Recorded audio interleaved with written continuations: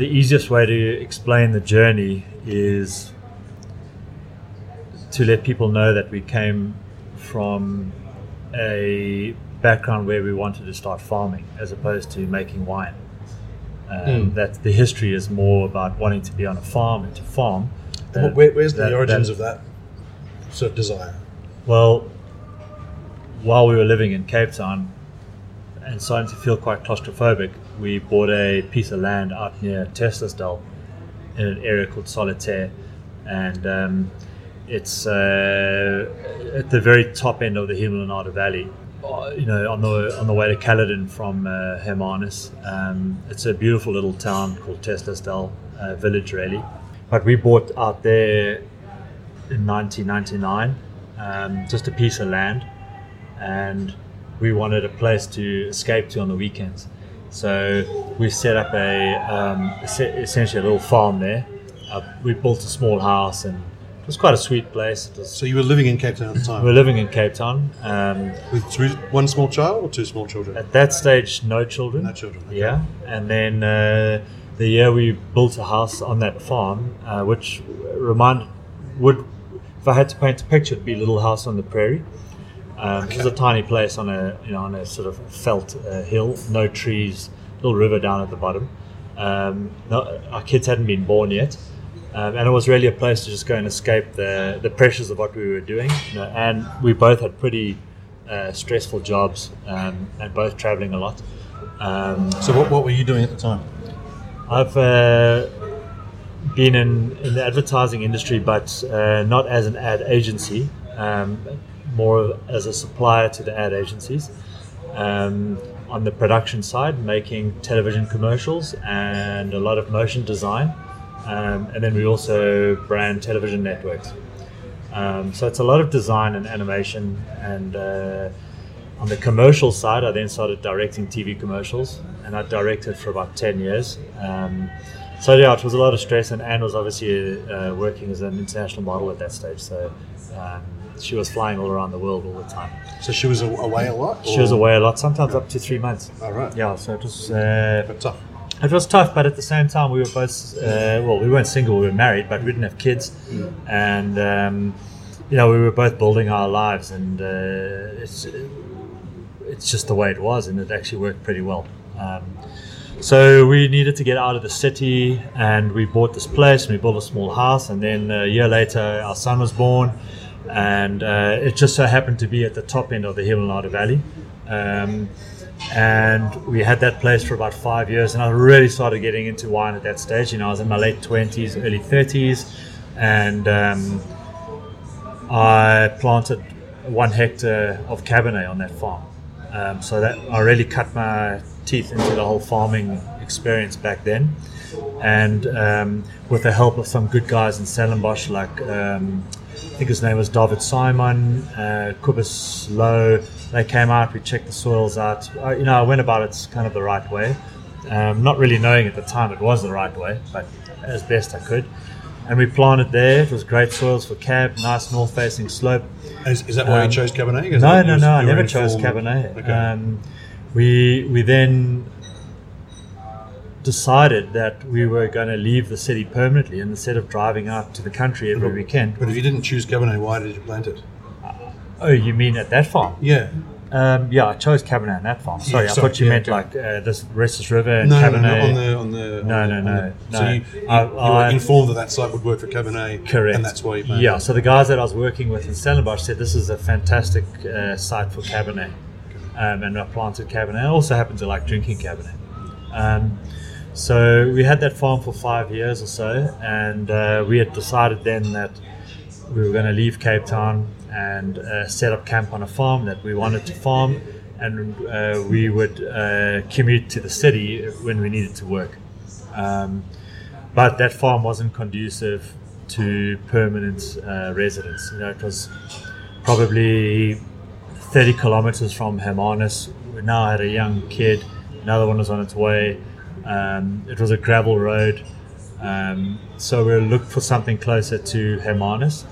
And I was actually busy with it, trying to get a subdivision on another farm that was about 200 hectares that we would have ended up with. And that little spot that we're on now came up on the market. I went to go and have a look at it on a Sunday, and I bought it on the Monday. And that farm... So how does that happen? Because, I mean, I've been told that commercial farms in South Africa have to be a certain size, and you're well under that.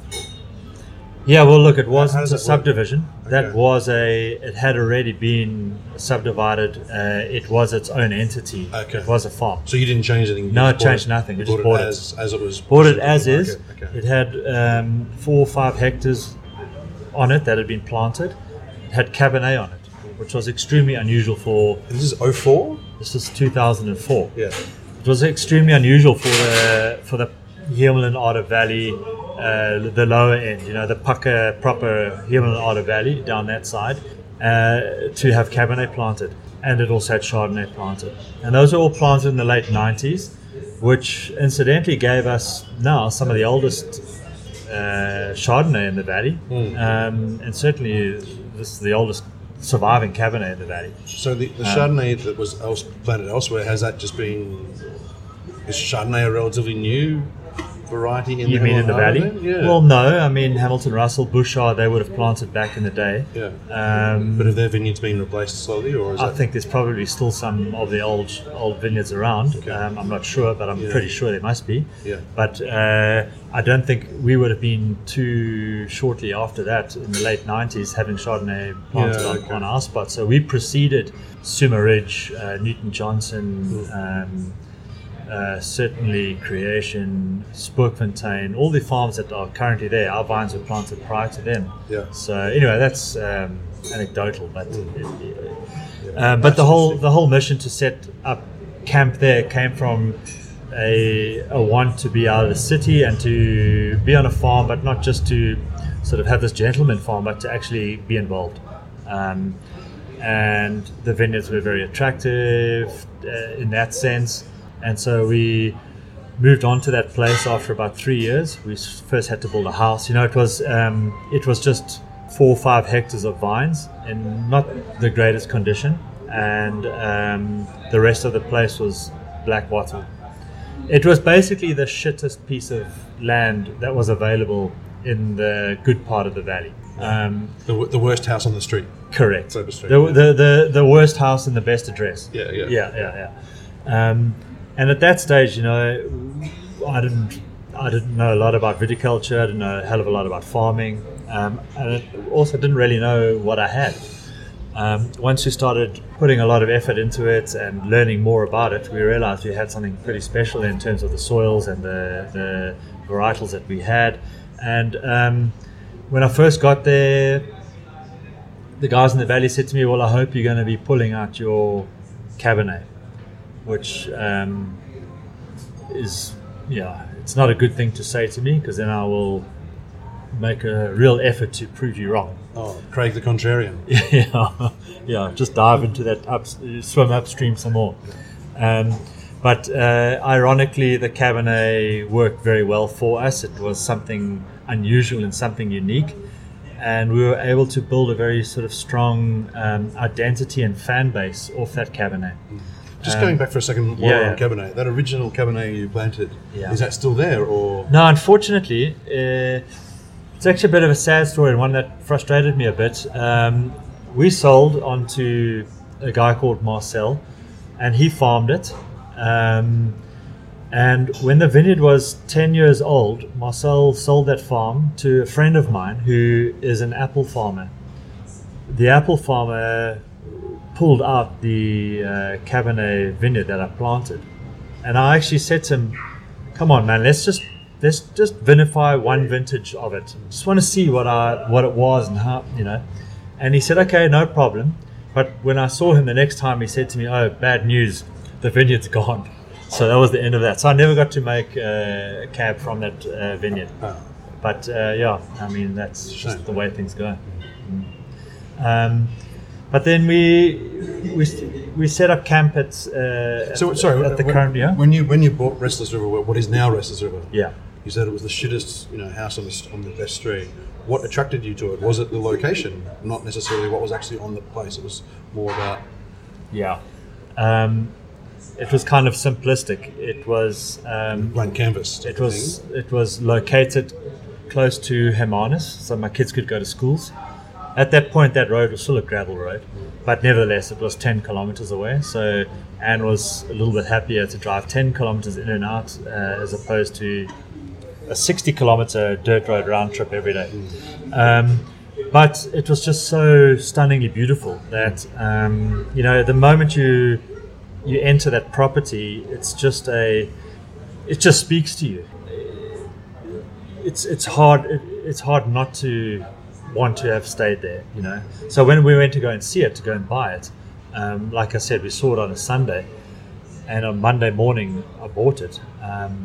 It was just, you just knew instantly that although it was an relatively undeveloped, shitty piece of land, there was something very special about it. So it's quite visceral. Yeah. So you bought that in 04, you moved in, you built the house, you moved in 07-ish, is that about right? Yeah, so we spent 2005, 6 and 7 building the house. Anne and I built the house ourselves. We got a builder in, Brickies, to come and help lay all that stuff. I don't mean we actually laid bricks ourselves, but we managed the whole project ourselves. And that took us 3 years. We every now and again ran out of money, so we'd have to stop for a while. But eventually we got it done. In 2008 we moved in. But I vinified my first wine there in 2005 in a little Wendy house that was on the farm. 2006 was also vinified in the Wendy house. And then 2007 I'd started to build the garage. Didn't have a roof, but I still vinified 2007 in the garage. So who was doing the viticulture at that point? I was. You were. Yeah. So initially I had no idea what I was doing. Just sort of gut feel or learning from books and Googling, that kind of thing? Or? Yep. I only got a viticulturist on board in 2012, okay. Which is Kevin Watt, and he's helped us out a hell of a lot. He knows the valley fairly well. He's also with the Newton Johnsons, and he was with Ataraxia. So he's been a great influence on the direction that our vineyards have gone, but also someone who's able to help me achieve what I've been wanting to do that I didn't have the technical knowledge to do myself. So we've been farming those vineyards ourselves since 2004, late 2004, but we really upped our game in 2012. And then I've planted another 3 hectares since that. Another roughly 2 hectares of Pinot and another hectare of Cabernet. Okay, so 2008 we moved onto the farm permanently. The house was finished and we moved on. My son was 8, my daughter was about 5, and we've been there since then. And what we've been able to do by living on the farm is sort of evolve and grow from making wine in the garage to taking over the farm shed and making that our winery, and starting to increase our volumes from those couple of hundred bottles that we used to make for our own consumption up to this year we've vinified and made about 25,000 bottles, which will obviously only be released in the years to come, but nevertheless, that's 2018 vintage. Yeah, 2018 vintage. But it's all come from, like I said earlier, that sort of intrinsic need to be farming and to spend time. And where does that come from? Do you think inside you and Anne? Were you? I mean, before. Yeah. That's because you're not from a farming background, are you? No. I think it comes from my father. He was very much a outdoors, natural kind of guy, and he's a veterinarian. And he grew up. Something interesting about our family is we come from the Kluters, who owned Constantia. Although our surname's Wessels, a lot of our middle names are Kluter. And then the Wessels side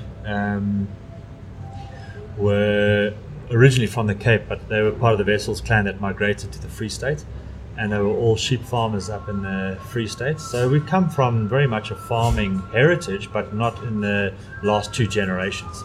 So, but my father always had this, he always wanted or would have loved to have been. So did your farming. father grow up on a farm, or did his grandfather farm? Is that where you're at? Is that what? Yeah, I'd say the grandfather. His grandfather was Yeah. a farmer, and that was always Yeah. So that's There's probably that little connection. But then, on my mother's side, my grandparents lived on a small holding in the Midlands in Natal.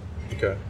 Remember, I'm from Durban, Mm. so my grandmother lived in the Midlands, and as a small kid, my favourite place to go was to their farm in the Midlands, their small holding. It was about 16 acres, which is probably 10 hectares, but when you're a kid, that looks huge, and it was a place that I always just felt at peace and comfortable. So there's definitely a strong influence from that. So it's not only a family thing; it's actually just it's within you. Yeah, I think it is. Yeah. It is. Yeah, and then for Anne, not so much, but she certainly took to it very easily. And so, how have you managed to balance your advertising and production career with making wine? I mean, that sounds like those two things don't mix very well. Like there's not a. They don't mix very crossover. well. No, I guess in some ways it's been very difficult, but it's allowed me to approach the winemaking side with a plan. What do you mean by that? I think farming needs to be a business. Winemaking needs to be a business. So initially I had the luxury of making wine for my own consumption because it wasn't my source of income.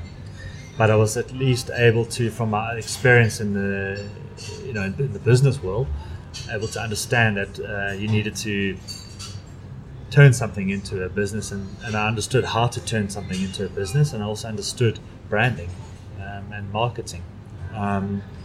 But in some ways it's an interesting one because the world of advertising is essentially so superficial and so fast. I was always looking for something that had more meaning and more depth and more longevity. I see. Yeah. And something like I mentioned to you earlier, something that feeds your soul.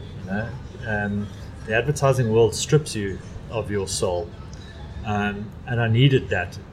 My soul needed food, and walking through the vineyard and being beholden to nature as opposed to 22, 23-year-olds at an ad agency who are deciding whether you're going to eat next week or not.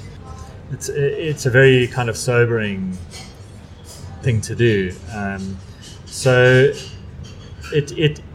and my whole approach to wine, I think, has been molded around the fact that I was involved in this really dog-eat-dog cutthroat industry of advertising where you were only as good as your last job and you were only cool for 24 hours. I wanted to build something that was authentic and real and had substance and meaning. And I think in many ways, from being in that world of branding and marketing and the hype, I wanted to create something that was anti-brand and anti-marketing. And we've never done any marketing, we've just been focused on what we do, and people have happened to find us. We've always flown under the radar, and maybe it's because I didn't want to fall into the same way or lifestyle that I was in prior. Yeah, so I think having been in that industry has shaped the way that we've gone about doing the wine, which is to not be that way, not be marketing orientated, not be brand orientated, but just be very honest and real, and at the end of the day just be true and authentic to what we're doing. And do you think that the lack of dependence on the wine side of things for an income has let you follow that path to an even truer extent? I mean, if you had to Absolutely. make a living from from the last 5-10 years, you would have had to make different decisions. Definitely. We would have had to make commercial decisions, and I think any commercial decision has an effect on what you're doing. In many respects, we were lucky to have the luxury of being 100% committed to doing things purely for the belief in what we're doing. And not to try and chase a market or please an audience. I had the luxury of being completely focused on pleasing myself. With always a plan for it to be a business in the end, though. Like, there's not initially, to be honest. Okay. For that period for the first sort of 4 or 5 years, there wasn't really a plan to go and turn this into a business. It was always in the back of my mind, but I never consciously sat down and said, well, let's write a business plan. It's been a very organic evolution, actually, where we started making wine because we had the grapes and because we liked farming. And then the wine was drinkable, which was quite a surprise. And then on top of that, we started to build a little bit of a following with the wine. And it's kind of grown from that. I think people back then identified with what we were doing. And the wines were good enough to give the people who did identify with the philosophy and what we were trying to achieve, the wines were good enough to be drunk by them. And they were quite astute, educated wine people.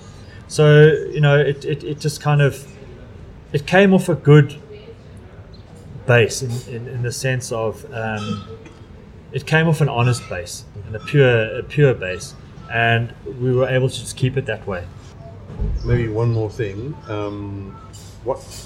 Was there a point? Was there something that happened, or was there a point that you remember where you decided, okay, now it's time to actually, go into the next gear, or did it happen so gradually and so organically? There's never been you've made a decision at some point to. I made a conscious decision about 2 years ago that this is now my future, and that's quite a big decision, because you then move from being a really small operation to going, okay, so I need staff. I want to pay my staff well, and I want to start building something that can transcend Anne and myself. And for us, it's been very much a family business, and I've been wanting to now consciously build something that will outlast Anne and I. But also support the family as well. It has to be able to support the family, correct, yeah. So this has to become a viable business, but not through compromise. And that's what takes a longer time. We've got to build that the base, the guys that are buying our wines, we've got to build it slowly and organically, and they've got to trust us. It's not about going into a whole marketing and branding exercise. We're just sticking to what we do and growing it that way from the inside out, but into a business that is sustainable for family and hopefully for a few generations. Cool. I think that's all the time we have. Thank you, David Clark. Yeah.